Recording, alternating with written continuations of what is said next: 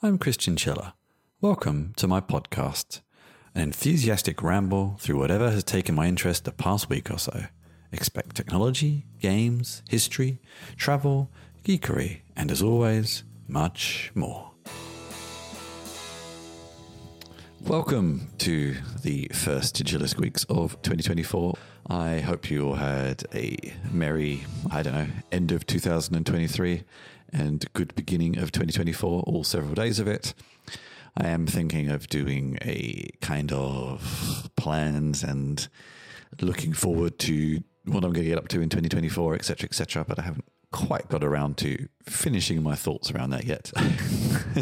Probably by March. That's probably when I'll be ready. And then it'll be too late. But anyway, sometimes it takes a little bit of time to get your thoughts together. So instead, I am going to have in this episode 2 interviews from way back in September 2023 from Open Source Summit, the 2 remaining interviews from that event, actually. And the first interview you're going to hear is with Leszek, who's an engineering manager at the Wikimedia Foundation. And we had an interesting conversation about how organizations like that, i.e. kind of older ones, but also very large and very active, how they do open source. And it's quite different from some of the ways that newer organizations do it. And then I speak with Jessica, who at the time, and I think as far as I know, possibly still is, represents herself. And we are talking about diversity, inclusivity, and equity in organizations and in open source, etc., etc. 2 quite different interviews. Sometimes you just end up with things that don't quite fit together, but they're both very interesting. Now, a quick disclaimer. The interview with Leszek, there's a lot of background noise. He's okay, but in a few places I re-record my questions just to make it a bit clearer. So it'll sound a little strange, but just so you can actually understand what I'm saying and not just hear people clanking things around in the background instead. Enjoy, but first, just a few words from sponsors. So I'm currently leading since last year a team we call Wikibase Product Platform. What we do is we have multiple products that relate around linked open data, around Wiki project, Wikidata, and Wikibase software, and all of these are based on the same technical base, basically use the same underlying software. So since a couple of years ago, I've pushed the management, we'll see if that's a good change or not, to have the team that would work distinctly on this platform to allow teams that focus on an user-facing product to focus on their specific products and their own value streams, so to speak. So I'm currently the engineering manager in this team that is focusing on the internal platform. Maybe just explain that a little bit more, the platform that does what exactly. I didn't quite pick up on. Yeah. So it's not a platform, the quite popular sense that is these days. It's not a delivery platform per se. It's also not really internal development platform. It's more of a we see the internal software, like the basic software on top of which the user-facing functionality is built. This is this platform. So it's maybe ultimately that's our effort to reorganize our monolithical software that grew over 10-20 years into something that, on one hand, for our own reasons or needs, where we are the main maintainer of the software, to have it organized in a way that when we currently have 5 engineering teams and 5 product teams working on the thing, so that they don't have to work on the same piece of software all the time, stopping on each other's toes. So we want to organize it in a way that every team focuses on their own thing.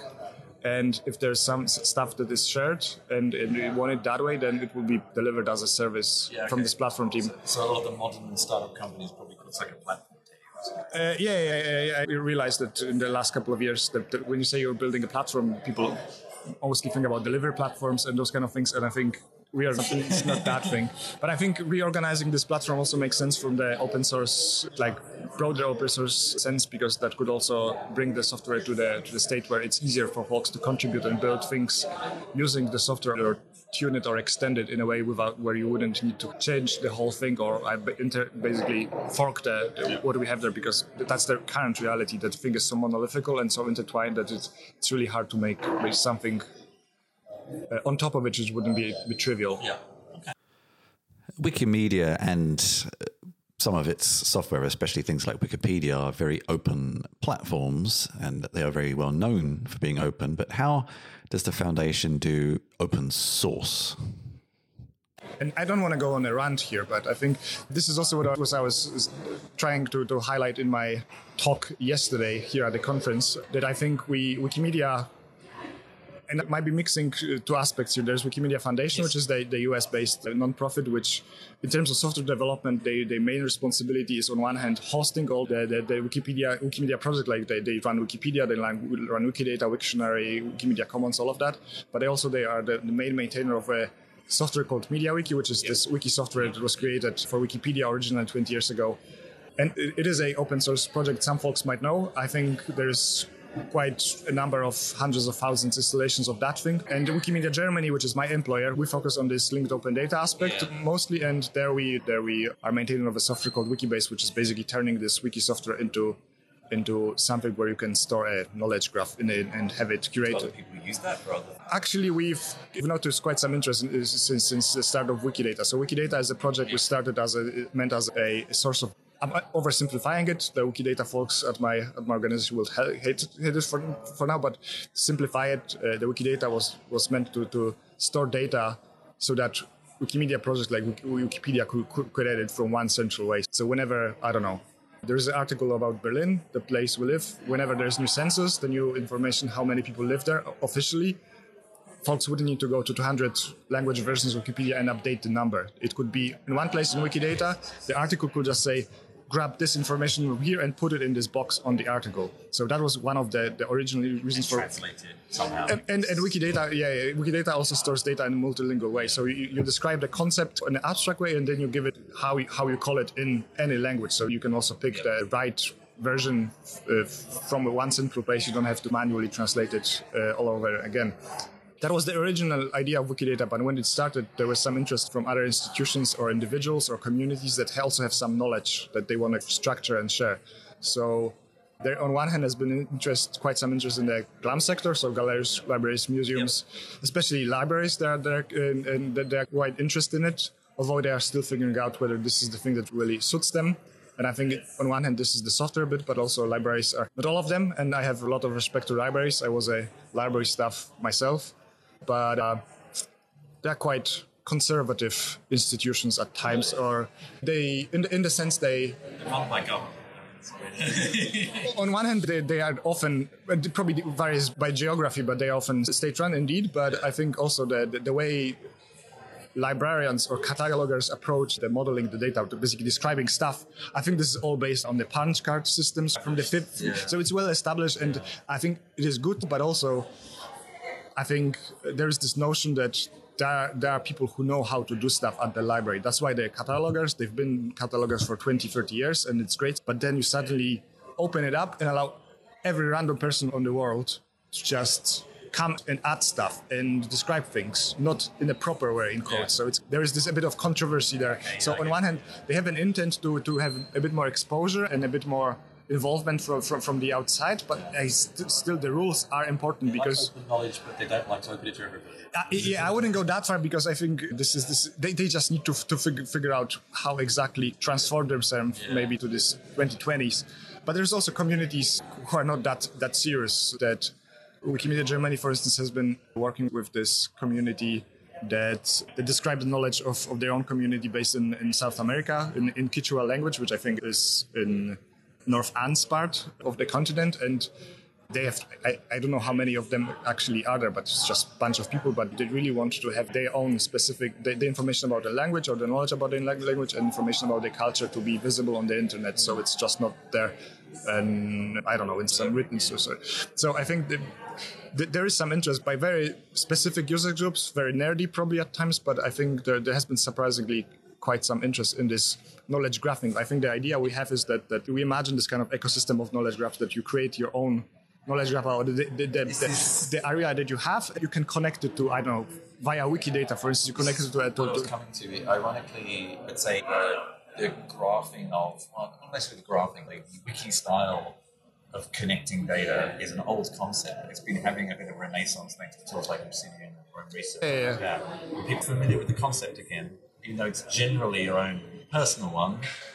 people have got used to putting square brackets again and they know what that means and generating a graph. So and I think my colleagues at Wikimedia Germany started a project or started a product called Wikibase Cloud, which is meant especially for those folks who, because historically when you wanted to do this knowledge graphing, the software has been open source or publicly available since the beginning. Your question that you asked 10 minutes ago, probably nobody remembers anymore what it was, but it was what kind of things Wikimedia does in open source. I think all the code we create, essentially like everything but passwords or credentials, is public, and it's released under open licenses. So in principle, all we do is open source. It's interesting though, because there's companies like GitLab, for example, who are very loud about that, and it's very obvious. They make big commercial products, but a lot of their communication and the code is all there somewhere.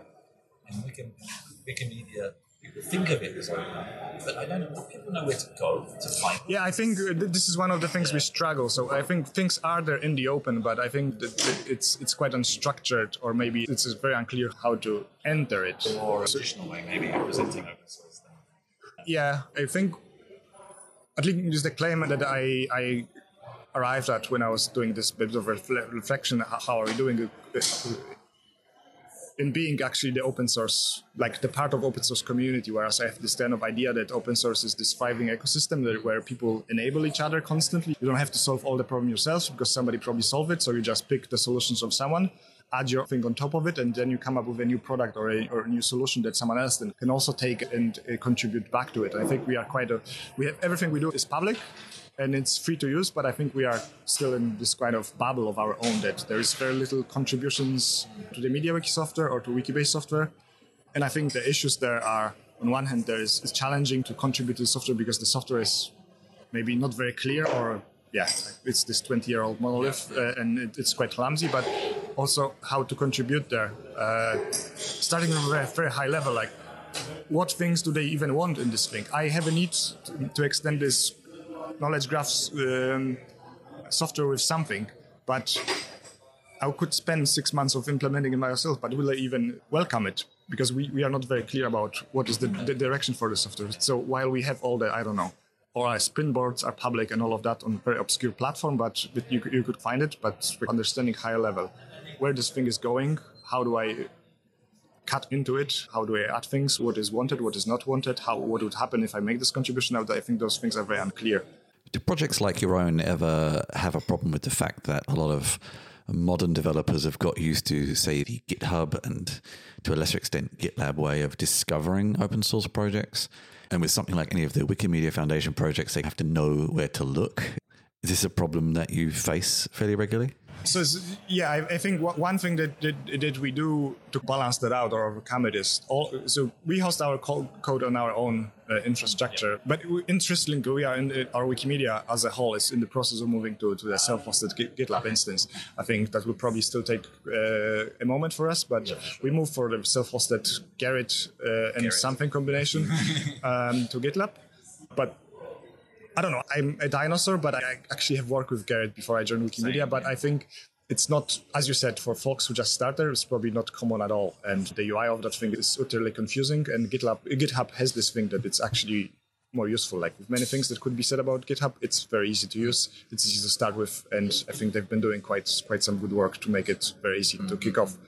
But all the stuff we have, or all the code that we have hosted in our own places, it mirrored to GitHub in a read-only mode, so that folks can actually find it. And then what happens if you actually try to contribute via GitHub way, so you open pull request, for instance, you immediately get it closed by or rejected by a bot, but it says go somewhere.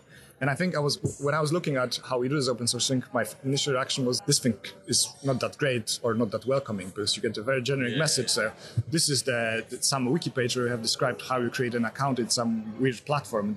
And go figure how to do it. But then I looked at just a handful of pull requests that our software got over in the last couple of years on GitHub, and they all ended up in this right platform ultimately. So it wasn't even, I was expecting that there might be things like, somebody didn't feel welcome and just dropped the idea, and maybe someone else then picked up and used their code to submit it again. But generally people were, sometimes it took a day, sometimes it took 3 days, but I noticed that those whole things were submitted again to the right platform. They ended up being accepted. So while it's not the easiest way to contribute. I think it somehow still works. But you're right that GitHub is somehow this canonical place to find stuff. Yeah. Interestingly enough, it also might be geographically specific to our kind of Western part, because I was in the talk by a person yesterday here at the conference saying about what are the barriers. I don't know about the ban thing, but in China they have the local version that young folk generally uses, and they are aware of GitHub, but they mostly read GitHub because they don't feel comfortable contributing there, because there are all the cultural aspects to it and all that stuff. But I occasionally encounter them in the West, and when you come across projects in Chinese or Japanese as well, sometimes we're probably in the same situation. A lot of people from there, like, they pay, like, I don't understand all of this. Right. I mean, that's a whole separate discussion, but maybe let's come back to anything else you covered in your talk around lessons you've learned from running open source projects, and we've covered some probably indirectly already. Yeah. So I think I think the biggest thing I've realized, and I'm actually still not sure if this is our own specific case or do all bigger open source projects struggle with that, but we are quite closed in our own bubble thing. So I don't think we will get that much of contributions that one would imagine in the sense when you think about it's fairly well known. Yeah, it's a software that runs Wikipedia, so surely people would like to contribute to it. That's quite catchy project to get involved in. But I think do you wonder if that's because you have, as to be honest, to be blunt, the most well-known project of Wikimedia is Wikipedia. It's huge, and it has its own ways for people to contribute. People do contribute to you very regularly, but somewhere else. That takes all the energy out of the room, maybe. That is certainly true that people contribute to Wikimedia, for instance, creating content, writing articles or doing all of that. But I think there's different kind of audiences as well, maybe. I think Wikipedia did start, I imagine, as this more kind of hacker-like community where folks creating the code were the same ones who were writing articles. And I think that might be actually partly a cause of a problem that we are not that open for external folks. I think this is... And yeah, I think Wikimedia it is great, but I think it is also quite close for the others. And I think there are often reasons for why Wikimedia, for instance, so Wikimedia, maybe to make it a bit more technical and boringly nerdy, but I didn't think about it as a massive reason why we maybe are not that involved in open source world ecosystem, but we use rather dated technology at times. So the whole backend thing is PHP, and I think young folks these days, they don't learn PHP. Does it? All right. In any case, this is not the cool technology of the day, but I don't think that is really that big of a problem because there are still lots of folks who know PHP. I was about to say WordPress is also the same thing, and it runs half of the internet, and I think they get some contributions, but we don't use that many PHP libraries that exist for things like, I don't know, database abstractions, all of that. I think all stuff is custom and homebrew. And I think part of it is history because it started, especially for it was 20 years ago. So those frameworks or libraries didn't even exist. But I think oftentimes the reasons, or I call it excuses, sometimes there are valid reasons why not to use someone else's software. Then you end up relying on it, and what happens if they drop it, and then you're running encyclopedia, you just cannot stop providing Wikipedia for 3 days, so you migrate stuff. So there is a risk in using dependency always. But on the other hand, I think, so yeah, in areas like the common reasons why we seem to be reluctant to using others' software is security or in performance. So Wikimedia is a non-profit driven effort. So the budget, for instance, for running a site like Wikipedia, which is probably still among the top 10 websites in the world. I think we used to be top 3, but I think we were taken over by all them social networks. But in any case, it is still quite popular. It gets quite some traffic there, but it does run on rather shoestring budget compared to the big tech. So there's many tweaks on many levels to make the things actually work and handle the amount of traffic that is getting, which is also ending up in a software as well. So we could say we cannot use the Symfony framework because the way it, routes traffic, it's just generating double amount of CPU usage, and we just cannot do it, which is, I think, partly a valid reason, but I think it's also we haven't really benchmarked that properly to be able to definitely say that for use case X, we just cannot use something and then don't have to create our own solution for a solved problem. Is a luxury of people with more resources, I suppose. And there's also aspect of security. If you are Wikipedia contributor in German, that's all fine. I think you're being even renowned in the community. People think you're doing the good thing, but there are parts in the world where it's not that popular, to say at least. In some places it's illegal. That could even threaten your life, depending what kind of topics you're covering, because some things are not basically considered to be existent in such part of the world, so why would you even describe those? So there is a lot of risk. It's greatly appreciated by folks in those parts of the world who actually contribute to Wikipedia. But then the software, I think we are quite concerned about the privacy in the software. That's why the whole hosting is done in-house, because we don't want to expose traffic to someone else who would then potentially maybe expose some data to a government or to some agencies, or would be targeted by some actions. One entity to blame. That's you. Yeah, and then I think there is also the claim that is often made, but how can we trust that this open source library with its own dependencies will not have a bug somewhere? So I think some folks believe that if we build things on our own, we know how it works on one hand, but then instead of having thousands of contributors who would fix the bugs, you have those 5 lads who build it, and they're only people in this planet who know how that works. I think there's... It's actually interesting because now at events like this, especially like KubeCon and things like that, we now have so many conversations around trying to solve many of these problems we created ourselves, like software security, supply chain issues, and saving money on cloud infrastructure and data security and provenance and all these things. And ironically, the companies that never really changed never had to worry about it because they know all this themselves. Themselves. And there strangely is a little bit of a backward sounds bad, but there is I think because there's budget cutting in a lot of tech companies now, there's actually a bit of a movement to going back to having things more in your control, because at least you know what's going on.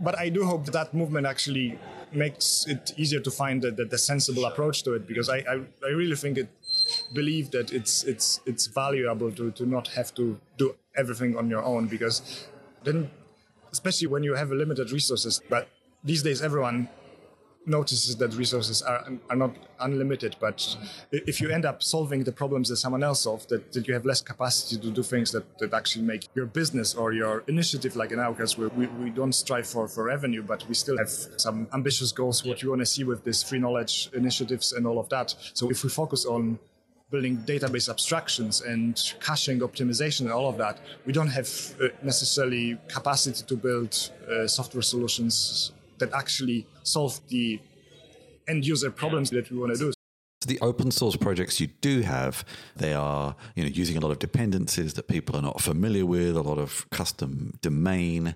So how do you help people get onboarded, understanding those unfamiliar topics and contributing? Yeah, so I think we don't do the greatest job at this, and one of the things I have mentioned in the talk, but I think I was really going on a very, very surface of the topic in this talk, because I stupidly submitted a lightning talk, I think, where I had 5 minutes. I still managed to talk 9 about it, but it's still very superficial. But one of the initiatives that, especially from my team's perspective, where we are focused on this internal structure of the software, I think we could make contributions way easier by turning the software into, or basically making the architecture more simple, or at least not unnecessarily complex, because currently it's a monolith where everything is entangled everywhere. So even if you are lucky with our questionable, or not questionable, I think the documentation is good.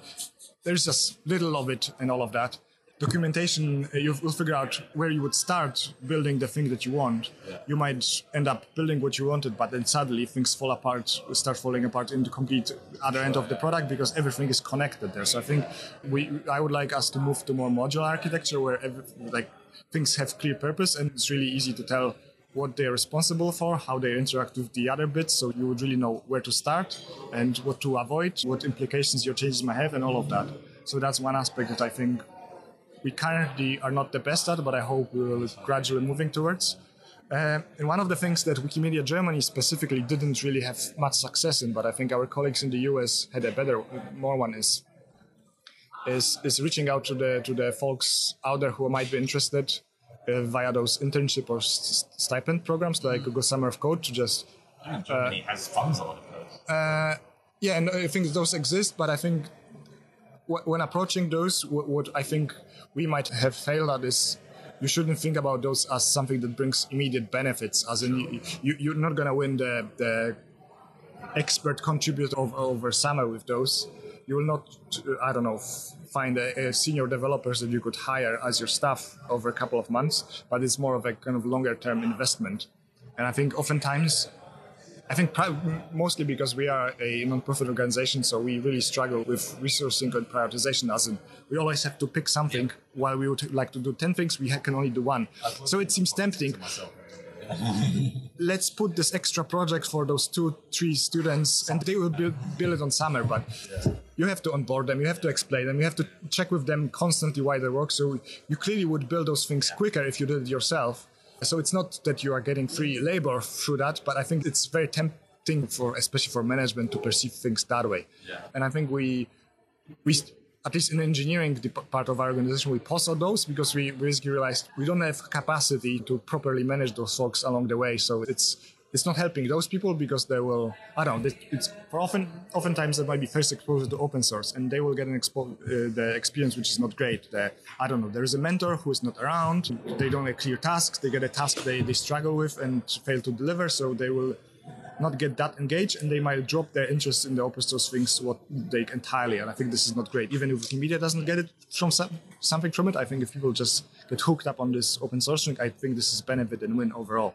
But if it's not that we don't get stuff because we cannot explain or basically lead them to delivering what we wanted, but we also, I think, burn the enthusiasm there. So I think we pause there until we find a way to meaningfully include those in how our organization work. And I think, after some reorganization that we've been going through with like restructuring how we work on those different products that I was mentioning some minutes ago, I think we are in a position where we can think about the internal model. Yeah. I think we are basically doing that. I think we are in a position where we could include the unexperienced folk a bit more and support that. So I hope the next year we will do a bit more on just this kind of mentorship or internship like thing. Yeah. So that's about how we get people started. I think we are not very good at that. And the technical barriers of entry or like those kind of knowledge like barriers of entry is one thing. And the other thing is, even if we have interest, like I mentioned this Wikibase, the folks interested in Wikibase in building their own knowledge graphs. There are quite some folks who are interested in building the custom stuff on top of the software because they are software professionals and they have interested customers. I was thinking about this with regards to something like Obsidian, which has a plugin architecture. If Wikimedia data is so commonly used as a source of truth, why do I keep copying and pasting it from one place to another? Why can't I just reference it and embed it directly in my own content, my own knowledge management tools? Yeah, that's the whole thing about Wikidata, but I think accessing programmatically is not that easy because we use quite some obscure ways of accessing it. It's not standard APIs, I remember it's some other kind of code.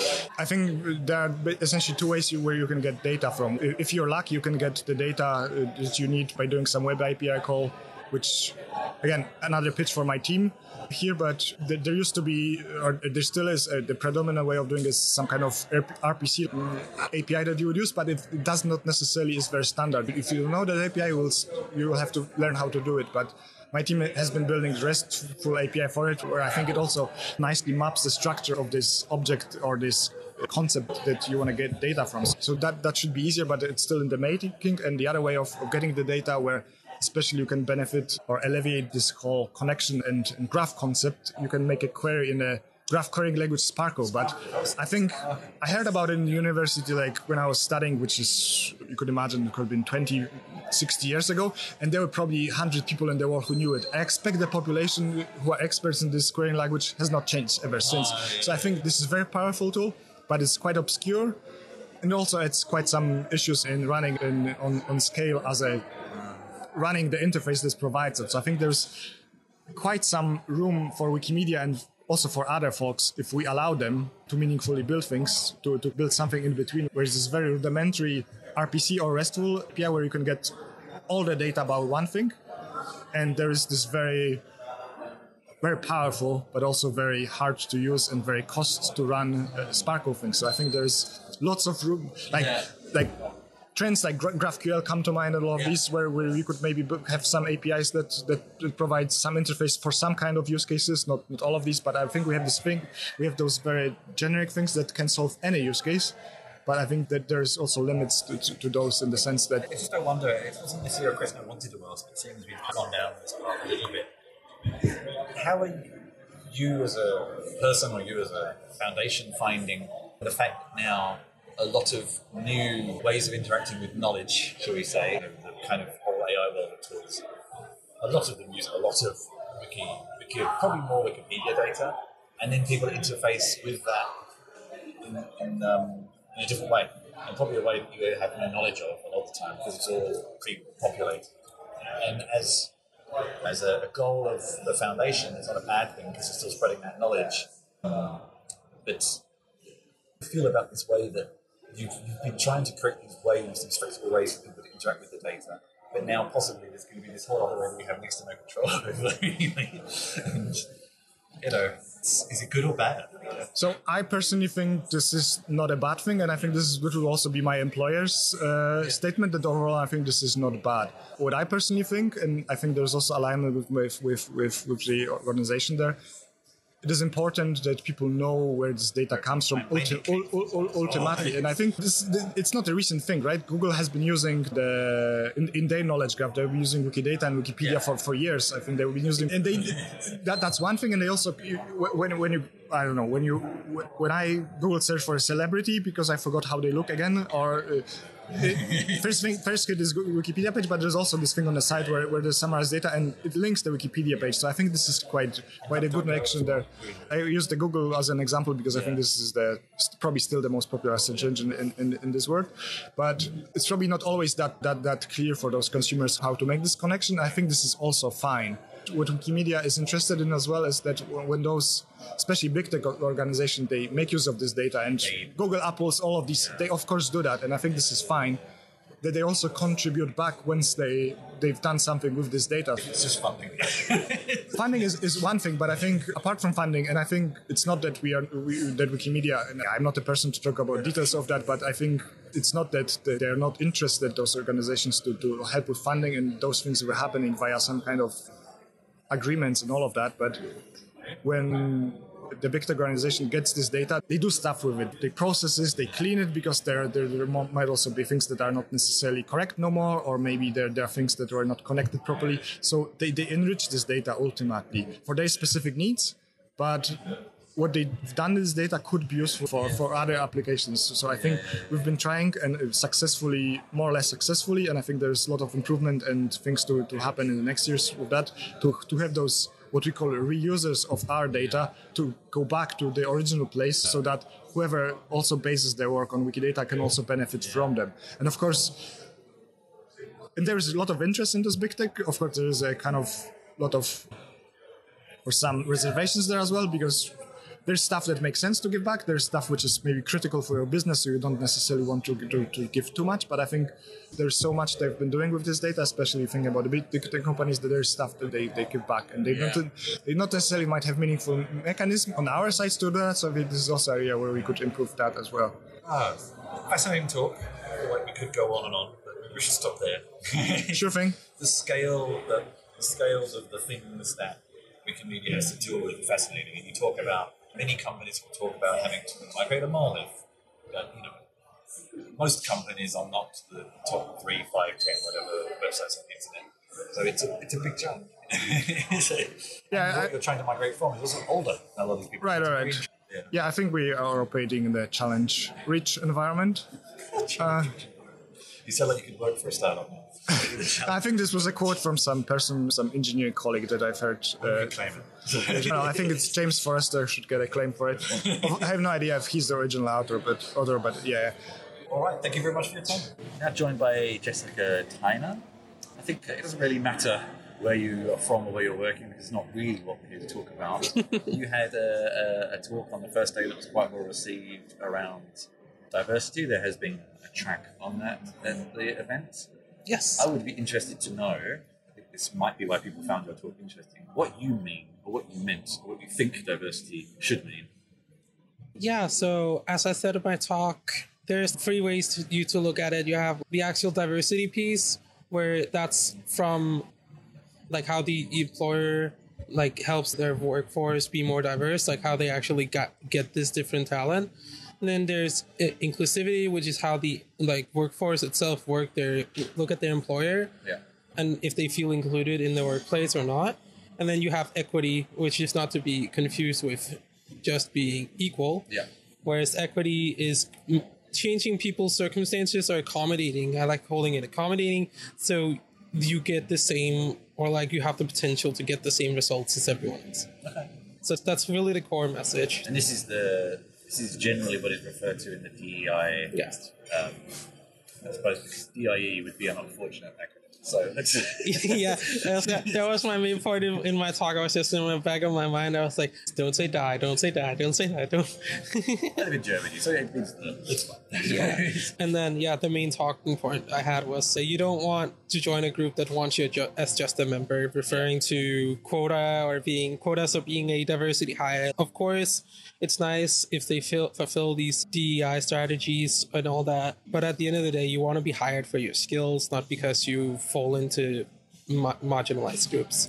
Yeah, we should maybe dig into each of those three and look at I think what you said. So it's not just a token or not just a line item on a values list or whatever it may be. And I think a lot of people have worked in places where it is basically just a tick box, not really a way of life. It's not really quite the right word. So when it comes to, let's start with the D, so diversity.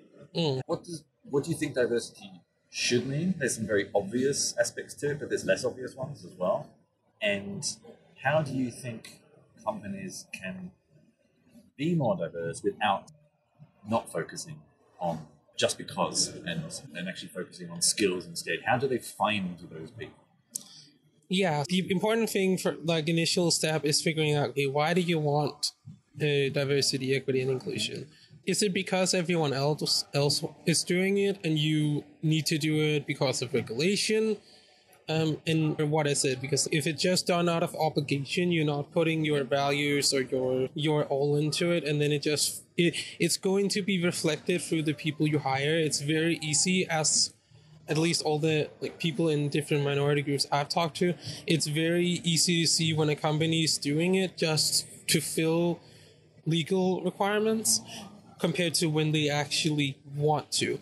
And the main difference is that the words of bad and also good companies get around saying that if I ask I'm fully blind, so if I ask my other fully blind engineer friends, what do you think of X company? What do you think of Y company? They will very quickly say, oh, their inclusivity is trash, or they did all this good stuff for me while I was working there. And that's why it's not really, because the groups more or less know each other in certain areas. PR is, of course, important to get the word out there initially, but if you keep pushing this, look at us, we are so diverse, and so on, there's that line where it starts to become fake, if that makes sense. And I don't know if you've had any experience or exposure to places like this, but I remember having a conversation a couple of years ago in certain parts of Europe, especially Eastern Europe, Southeastern Europe, where people from UK, America, Germany, France would say, oh, you need diversity. And they would say, we're in a country where there isn't very much. It's a very monocultural country. Do you have any ideas or recommendations around places like that where they would really like to have diversity in the workforce, but there's not a lot of it locally? I challenge that notion that there's a lot of it locally. Okay. Even if we go in the tech sector, just women is considered a marginalized group, and I will make the assumption that there's at least women in the country. Other than that, there's also all the, like as an example, there's all the disabilities. There's also disabilities you can't see, being neurodivergent. That's a disability you can't see, but it's still very much there. Yeah. Of course, even though it's a homogeneous country, maybe in race or in culture, there's still people with disabilities, there's neurodivergent, and there's women. There's many different ways to do it. And also, it also just going outside of more marginalized groups is also just refers to having a diverse workforce, can be something as simple as having diverse ages. So not everyone is 30, but there's people in their 20s, 30s, 40s that then bounce off of each other. Yeah. Yeah. I think you're right there. Is maybe some places that are thinking less about these subjects also potentially have a less diverse thought of what diversity is. Yes, exactly. Yeah. I am a white man, but I'm often the oldest person in the room these days. And I think especially in technology, it's interesting. There is an aspect that older minds can bring from experience, not reinventing the wheel and things like that. There's often the tendency in technology to think that everything you're doing is new, and people who've been doing it for 20 or 30 years can tell you it's not. And we made these mistakes before. We can learn from these mistakes and things like that as well. Yeah, I've always seen that it seems to be the older people that do new things. Because I have learned so much from my older colleagues when I've been in the workforce. Yep. Okay. That's good to hear. Not all of them are like that, but it's good. And then let's go on to the inclusivity first. So you do or you do not, depending, I suppose, on the D, have a diverse workforce. What does inclusivity mean to you if done right? So it's simple to understand but hard to get right, I want to say, because the simple fact is, if you have a diverse workforce, if you have someone that needs accommodations, if that's for disability reasons or other types of reasons. I come from a background with a lot of different types of disabilities. I know most of that about that community. So in that sense, being inclusive, I've always seen boiled down to just ask the person. And also they might not know exactly what they need, because maybe it's their first time that an employer has come and asked, hey, what do you need to do your job amazingly? So it's all about having that open communication about accommodations for the individual, and also being flexible and trying and be open to experimenting. In my example, as an example, I worked for a big tech company where their facility people came over and asked, okay, what do you need? Because we have a desk, we sit in a team, and I just said, I need a way to find my desk when I come in the morning. And I didn't know how we were going to do that. They didn't know, because I was the first blind employee in that office. But we figured it out together through experimenting and being flexible, and they were really lovely. And it's stuff like that where if there's just an open dialogue and the employer takes the initiative to just ask and be open to listening and adapting, I think that will go very far in inclusivity. And I think as soon as that happens, you can actually focus on doing your job, and instead of focusing on trying to accommodate for yourself. And also, like, when you can start doing your job, that's why you start really wanting to put in that extra 10%, because your employer is so nice, so you really want to be there and show up and do the work. How far do you think companies should go in terms of inclusivity? If you try to be inclusive to absolutely everybody for absolutely every reason, it becomes probably near impossible and almost disharmonious, maybe in some respects, depending on what you're trying to accomplish. Do you think there's a certain point where they should say no, or is it always the conversation? And if you have an inclusive conversation, you can say, maybe that's not so helpful to other people, etc., and reach a compromise. I think unless it directly goes in and inhibits someone else's ability to do their job, I still think it's very important to figure out what works. Again, we barely have the line where where companies even meet the line of being inclusive. So I don't think we're even anywhere near reaching the maximum. But if we go with that thought experiment, my answer to that would still be, if it directly inhibits someone else to do their work, maybe you need to figure out a compromise. But until that, it's all about the small adjustments. Most of the most of the asks I've heard people ask for is minor things that will, in the grand scheme of things, wouldn't do much to the overarching office or workplace, but for the individual with this certain need would make a lifetime of a difference. Have you found, in your experience or the experience of others, that smaller or larger companies tend to be better or worse, or it just doesn't really make a lot of difference? It's really the individuals who go to the effort in those companies. There's a two-way for it. One, the company needs to be, as I said in the beginning, willing to actually want to have you there, and not just for legal obligations or for PR reasons.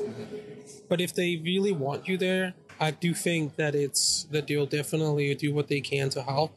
I have seen cases where companies with actual dedicated facility staff tend to have more time to experiment, but that doesn't mean that a smaller startup wouldn't also help a lot. They're more flexible in some ways. They're flexible, whereas the bigger companies are willing to experiment and throw money at your small inclusivity asks compared to a small startup. Not that is bad, it's just trying to be inclusive in different ways. Yeah.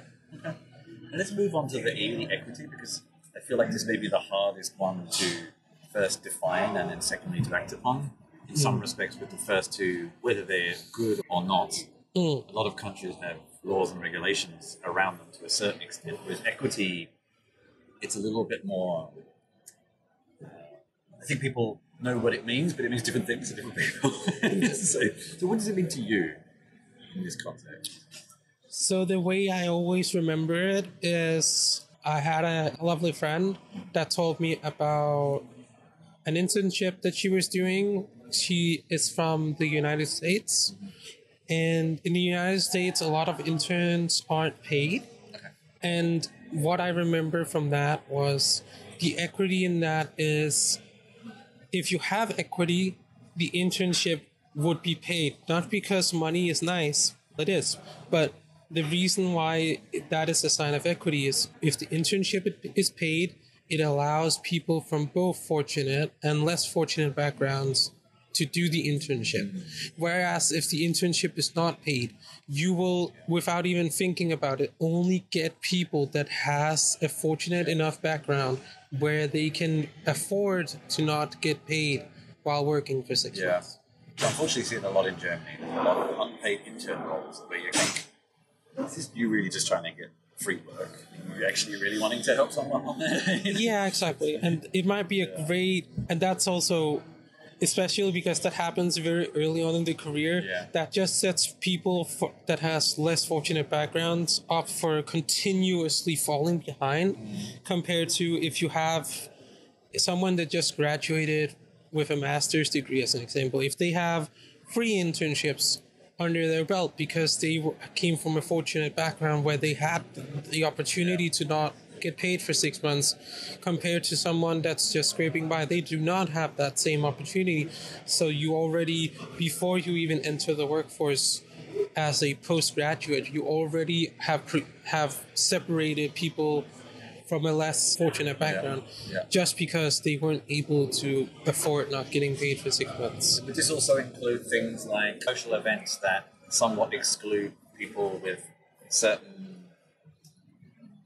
life setups or other concerns that make it very hard for them to be able to attend any of those things? Or, I don't know, let's start with that example. Is that also equity, or is that... It could be classed as some kind of equity, because let's say you never go to, and you're in the tech world and you have the opportunity to go to events like this, like the Open Source Summit. Okay. But you never can because of your disability or something else. Yeah. You miss out on so many network opportunities. Yeah, true. And just that alone can cost you a future job opportunity. Yeah. And I also wonder, does it go to the level of a lot of companies at a certain point will often introduce things like values,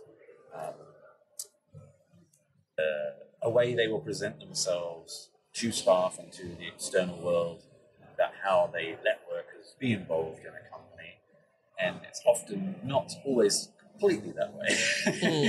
Is that equity or is that just bad management? Values are very, very stock presenting. They really are. You want companies that have good values because that means their stock will go up. And that's stock in that way. yeah, and stock that in terms of stock as in stock price. yeah, Because that's really how values are useless until you actually take action on them. yeah, That's why personally, I'm so impressed with what the Linux Foundation has done to accommodate me. It was way beyond what I expected. yeah, Because I'm fully blind, I wouldn't be able to find my way around this massive congressional center on my own. yeah. So I basically had two lovely people that they hired in, guiding me around from morning to evening, basically. Fantastic. Yeah, I'm going to talk to them exactly about these network things, these events we talked about a little bit ago, where I said that is a value that they have taken action on, and I feel like they should write a playbook on how to include people with disabilities because they have really done a phenomenal job. Excellent. Good to hear. Final question then. I wonder, it feels a little bit like the diversity, inclusivity, and equity. The data is a little bit like a circular feeding thing. I can't think of the right word. Whereas if you are good at one, it naturally improves another, and etc. etc. Am I getting the right impression there? Or? So, if you want to put it up on a timeline, if you have a human timeline, equity would come first. Yep. Because without equity, you already separate people that has fortunate from less fortunate backgrounds. Then you have inclusivity, because you want every individual at your workforce to feel included, because that way they will start viewing the workplace as being inclusive. Yep. And by having people feel included, regardless of circumstance or disability or race or gender, that will make you have a diverse workforce. Yep. So in that sense, if we put it up on a timeline, it's not so much a loop, it's more a pipeline in a sense. Okay. That this equity needs to start early, and then you move into inclusivity, and that by being inclusive, you will have diversity. Yeah. And by having inclusion, you need equity to begin with. So instead of starting at the top, which is probably the temptation, The diversity is the goal. Diversity of the workforce is the goal, and to do that, you need to first have equity in your junior positions, your interns, and then when they're actually hired in, you need to work on being an inclusive work environment, whatever that might look like for the individual. And by doing that for the people that need it, you end up having diversity. Yep. Okay. Final question. It's always just a question I ask everybody. Yeah. This is not really a project or a company. It's you. What's your plans, related or not, up to you for the next 6 months to a year? So I just finished my software engineering internship at Uber. And before that, I worked with GitHub at their GitHub Accelerator program. And then now I'm going back to continuing my undergrad in software engineering. And in November, I will be at GitHub Universe in San Francisco, where I may or may not be a speaker, but in any case, I will definitely be around for everyone to come up to and meet and talk to. And then I know it's a little further out than 6 weeks. than 6 weeks or 6 months, but then in next year I'll be in KubeCon in Paris. Paris, yes. In March. Not a super I have Paris, but anyway. I have heard a lot of good about KubeCon. Yeah. So I'll definitely be there, and then we'll see what else happens. I have one thing's for sure. I'll definitely come around to all the conferences. Fantastic. Good. And those were my interviews with Leszek and Jessica from Open Source Summit back in Bilbao. Oh, I remember the warm weather in September 2023. Obviously, there's not too much from me. It's that time of year where you haven't really done very much yet. So I don't think I really have anything to tell you about that I didn't tell you about last episode. There was a blog version of the Run Me video that I released a couple of months ago. That's over on Medium and my website, so you can find that. I think that's about it for now, to be honest with you. As we ease into the new year, there's going to be a lot more, but that's probably all there is for now. So I'll keep this episode mostly interview focused and say, as always, you can find more about me at chrischinchilla.com or Chrischinchilla on almost all socials. You can find links on my website too. And thank you very much for joining me, and take care, everybody. See you next time. I hope you enjoyed the show. Find out more about me at chrischinchilla.com, where you can find show notes, sign up for my newsletter, and find all of my writing, games, work, and video links. There's also details on how to get in touch with me. And if you want to get even closer to what I do, join my Discord server for behind-the-scenes discussions and helping me produce my shows and work.